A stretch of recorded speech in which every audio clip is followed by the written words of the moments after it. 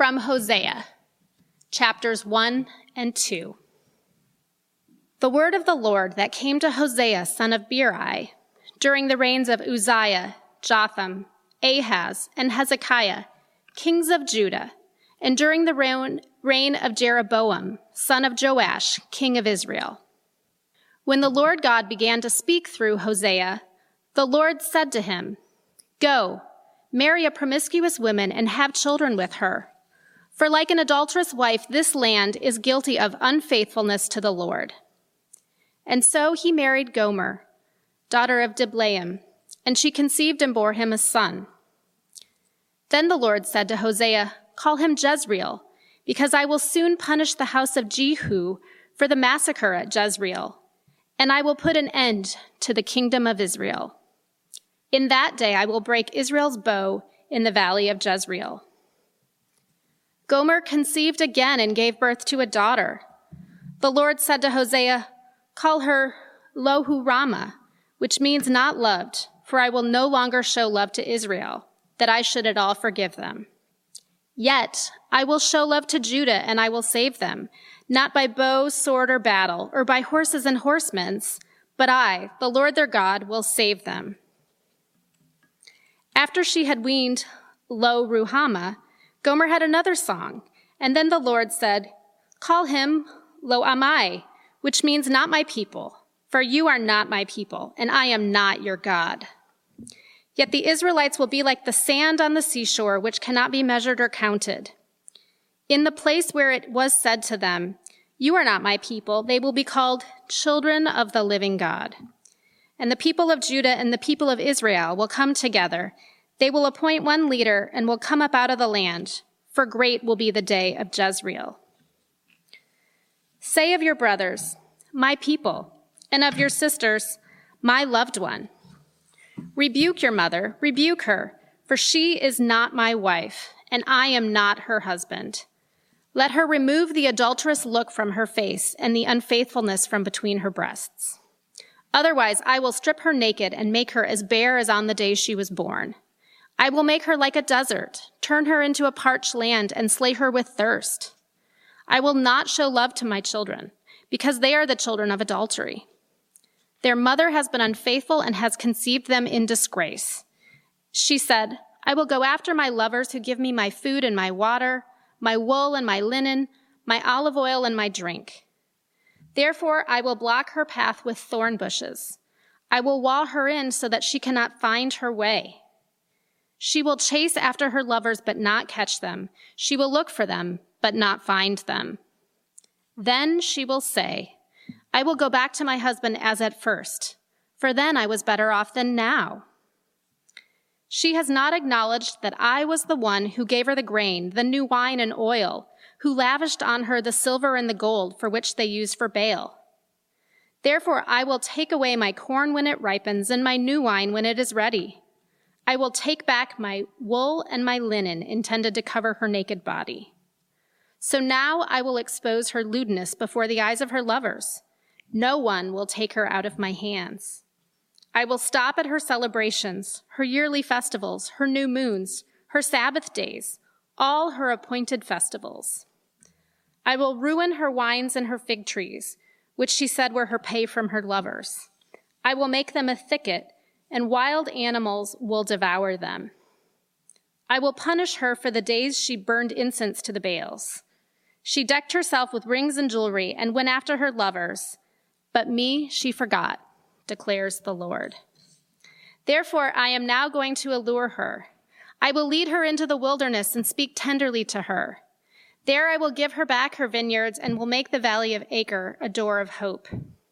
There she will respond as in the days of her youth, as in the day she came up out of Egypt. In that day, declares the Lord, you will call me my husband. You will no longer call me my master.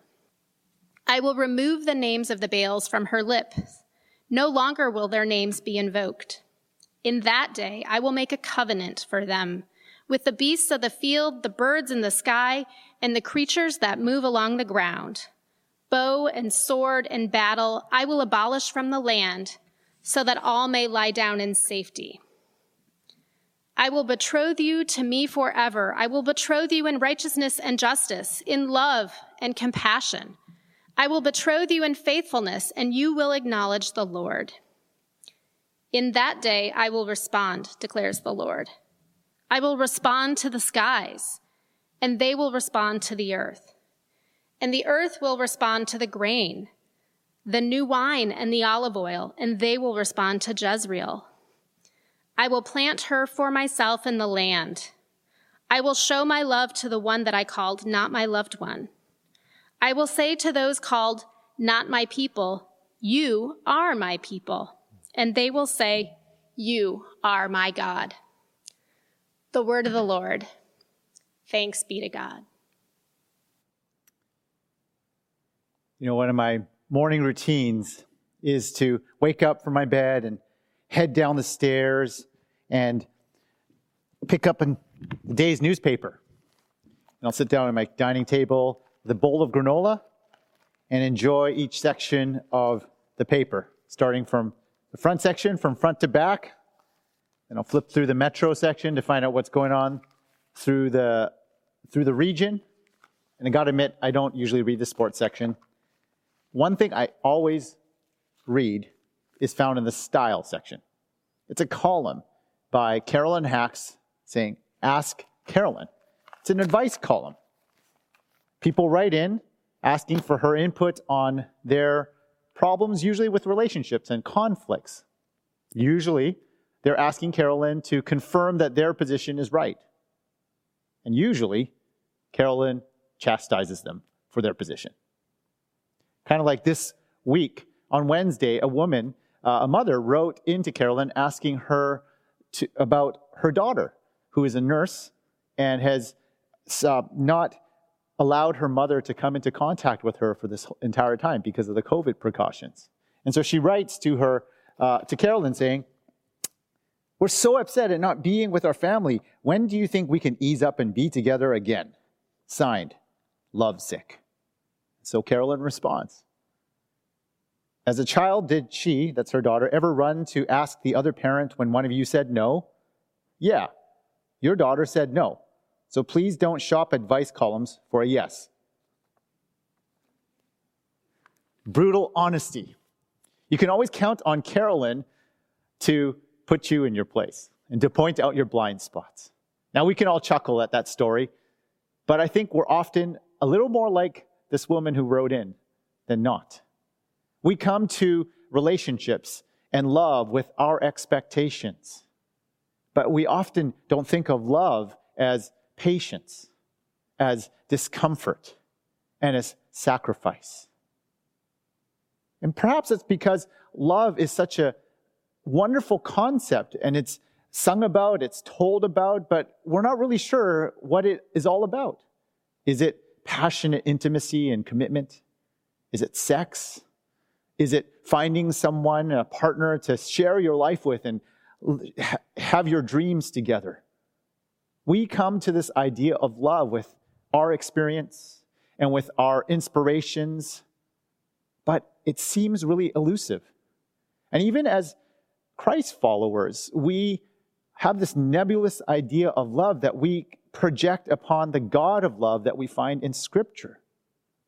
We have songs that we've been singing about, which are truthful and accurate, that we sung this morning.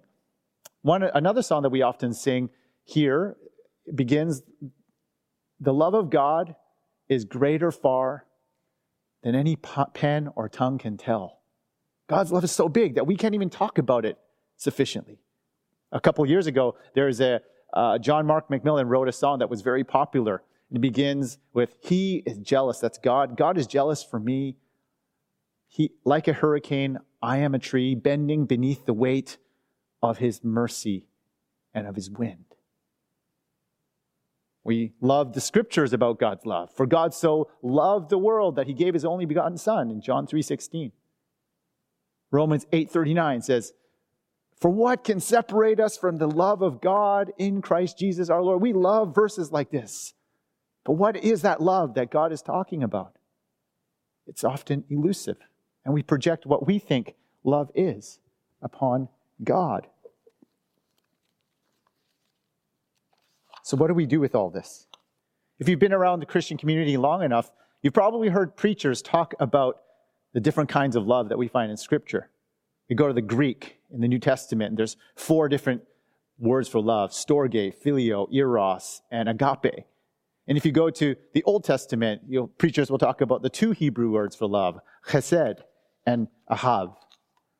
Yet with all these words and definitions, no single word or combination of words fully captures what God's love is like, let alone how it impacts each one of us and how to live that out. And that's why we need illustrations to form a story, and art and film and song to help capture the breadth and the depth of God's love for us. But they still only go so far. It's when we begin to experience love that it takes it to a whole other level. That's why we're starting this new series from the book of Hosea called Pursuing Love. And we heard some very graphic descriptions. So it's like, how does this connect? Our lives, you see, are this living exploration of understanding love, of experiencing love, and of pursuing love. But when we come to the words of Scripture and the story in there, we find that there's a different kind of love that we encounter. It's a love that's pursuing us. It's God's pursuing love. And over these next few weeks, I hope that Hosea would challenge what we understand of love and how they apply to relationships, and begin to reframe the idea of God's love and how He's revealed it to us and to the world. And in doing so, that would help us to move into a deeper and broader love for others around us that reflects God's love for the world.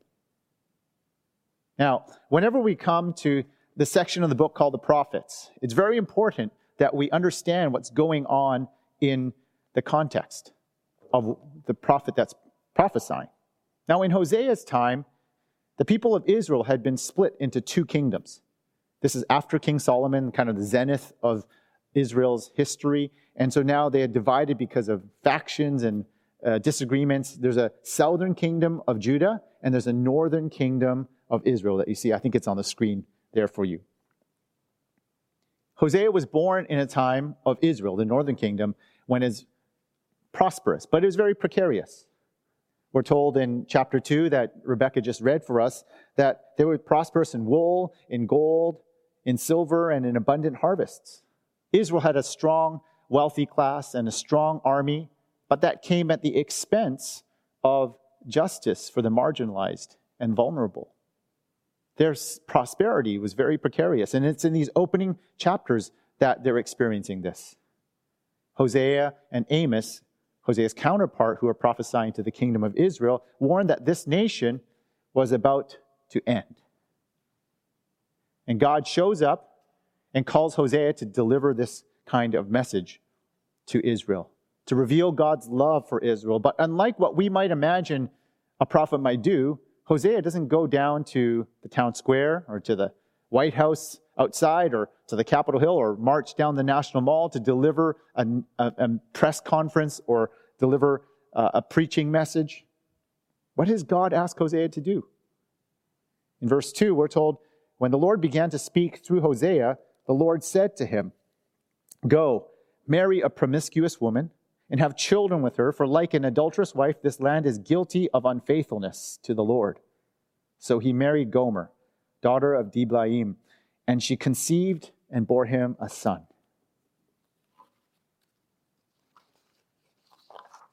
When we think of love, it's often easy to think of these Instagram perfect images curated for everyone's admiration.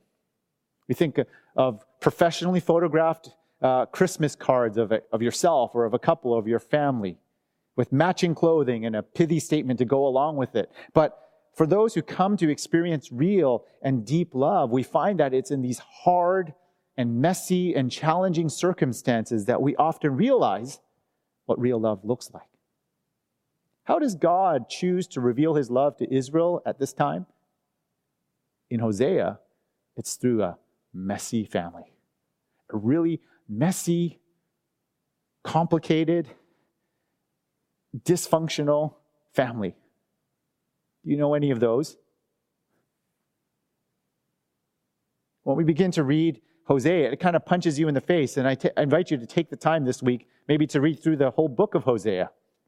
There's a lot of foreign things going on there, but it kind of punches you in the face with the kind of images that Hosea uses about God's loving relationship with Israel. I mean, who would post something like this? To compare God to pus in a wound in Hosea 5, verse 12. Who would think that imagine would be compared to an oven or a stubborn mule in chapter 4, verse 16, or Israel is like frightened birds in 11:11. It's not your typical Hallmark Valentine's cards or Instagram-worthy inspirational images. I invite you to share that on your Facebook feed. Now, the dominant image that we find in Hosea is that of a prostitute or promiscuous woman, as the NIV renders it. In fact, it's not just an image or a metaphor for Hosea to speak of. It's a reality that he is called to experience for himself. The Jerusalem Bible translation almost conveys the merciless brevity of the original language. Take a look at this. Go, marry a whore, get children by a whore, for a country itself has become nothing but a whore by abandoning Yahweh. And if you think seeing that word 3 times is bad enough, the original language actually uses it 4 times. It repeats the verbal root twice for emphasis, calling Israel a whoring whore. God was calling Hosea to do on a smaller scale what God has been doing all along, to give his love to a partner with a history and a wandering eye and a wandering heart. Now, just a quick pause there. That was a lot of tough words to hear. Now, the use of the word prostitute or whore here is not intended as a judgment on the value of woman compared to men or the circumstances that drive a person to take those actions. This is not really about rights and faults. It's about righteousness and faithfulness. It's not rights, it's righteousness. It's not faith. It's not faults. It's about faithfulness. The focus is on someone who has been unfaithful in the past, and God tells Hosea that she will continue to be unfaithful in the future in the marriage. And this marriage between Hosea and Gomer is a living illustration of Israel's relationship with the living God. And how did Israel demonstrate her unfaithfulness? Israel had merged their faith in God with faith in the Canaanite god Baal, the fertility god. And they had merged worship of God and worship with Baal so much that they didn't even know who they were worshiping anymore. They had forgotten the Torah and adopted the Canaanite social and religious views of the world.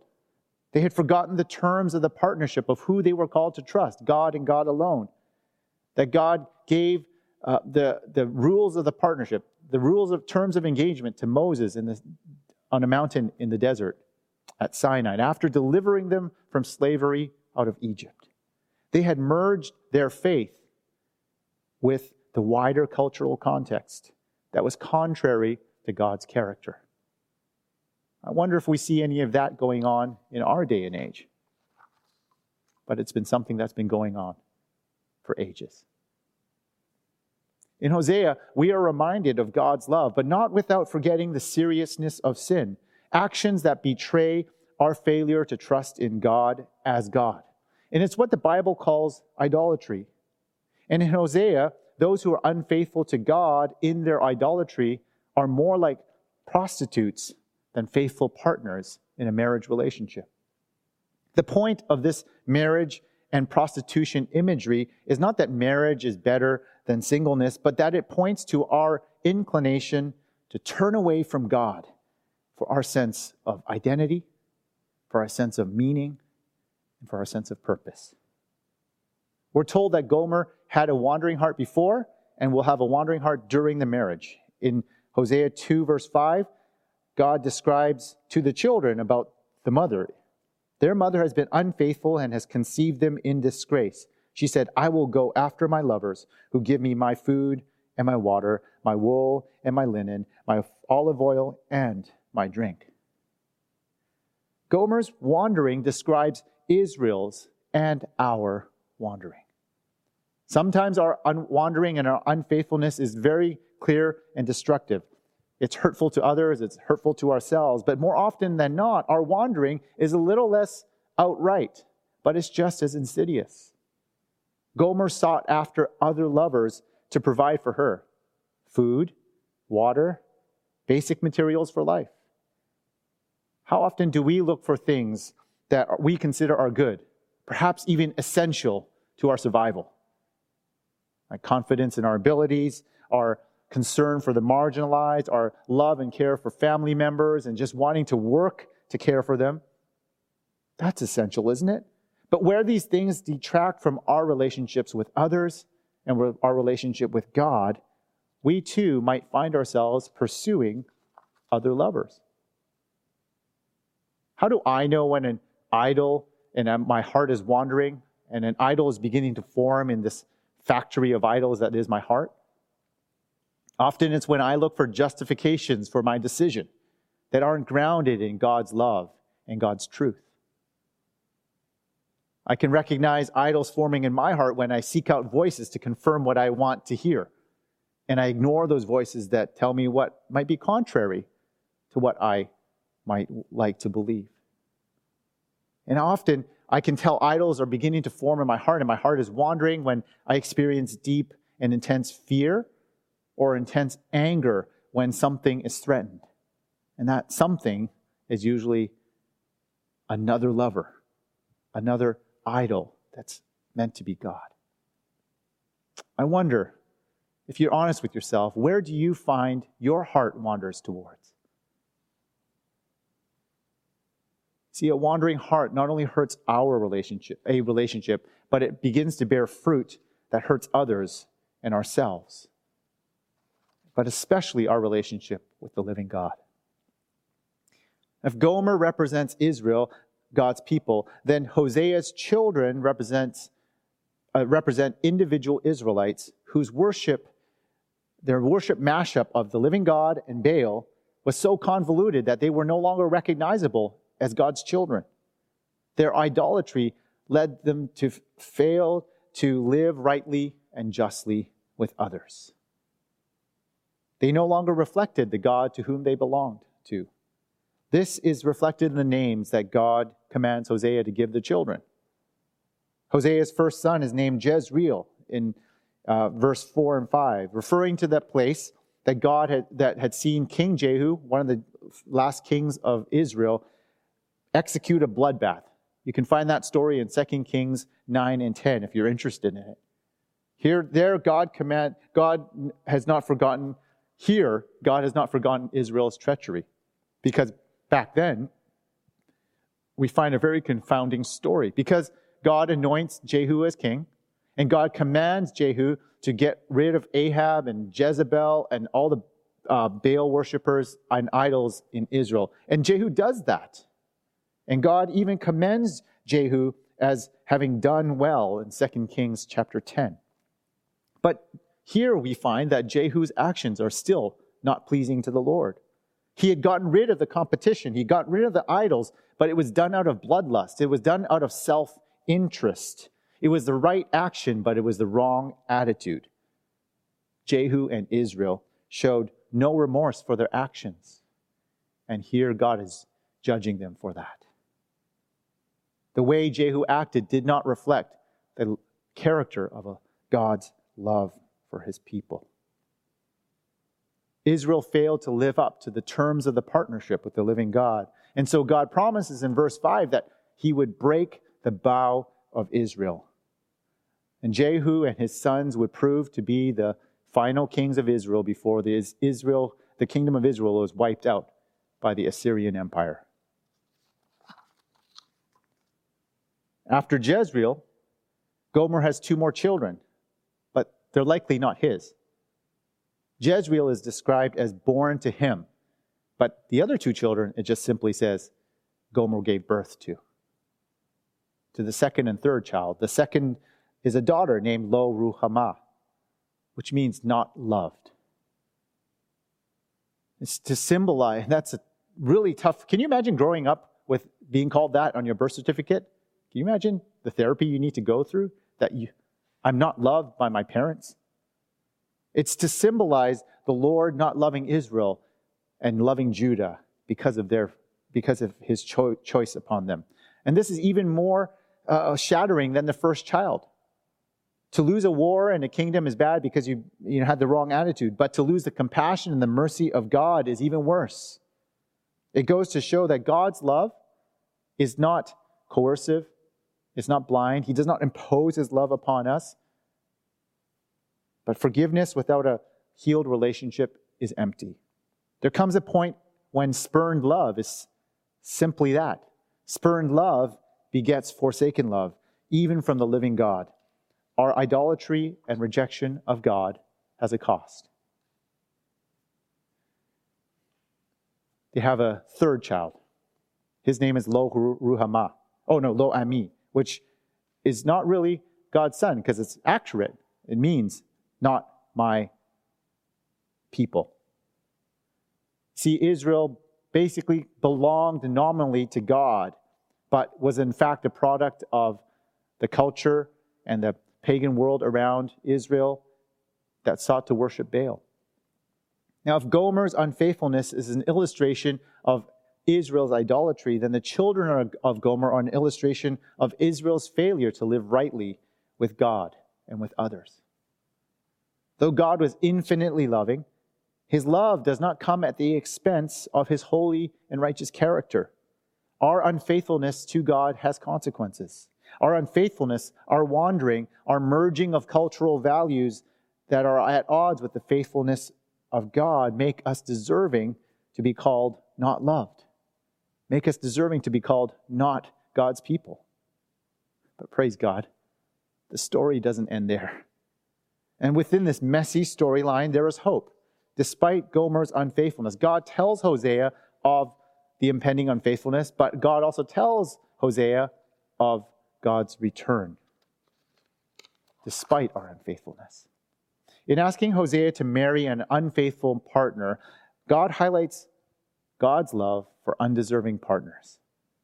God never gives up on the relationship, just like that father who never gave up on the son that we heard in the children's story. In chapter 1, verse 10, we're given hints of redemption and hope. When God says, "You will be called children of God. Judah and Israel will come together once again, and I will appoint a leader."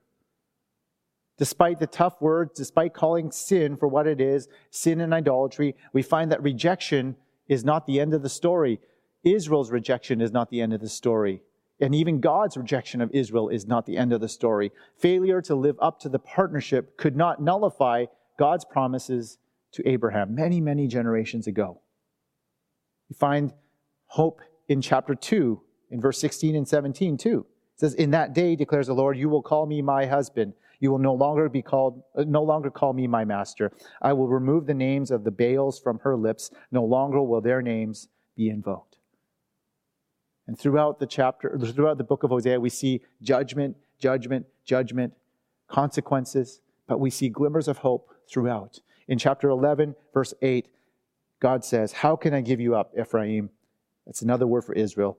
"How can I hand you over, Israel? How can I treat you like Admah? How can I make you like Zeboim? My heart is changed within me. All my compassion is aroused." We like to feel God's love when it makes us warm and fuzzy, but how often do we feel the pain of love that's difficult, that's spurned, that's rejected?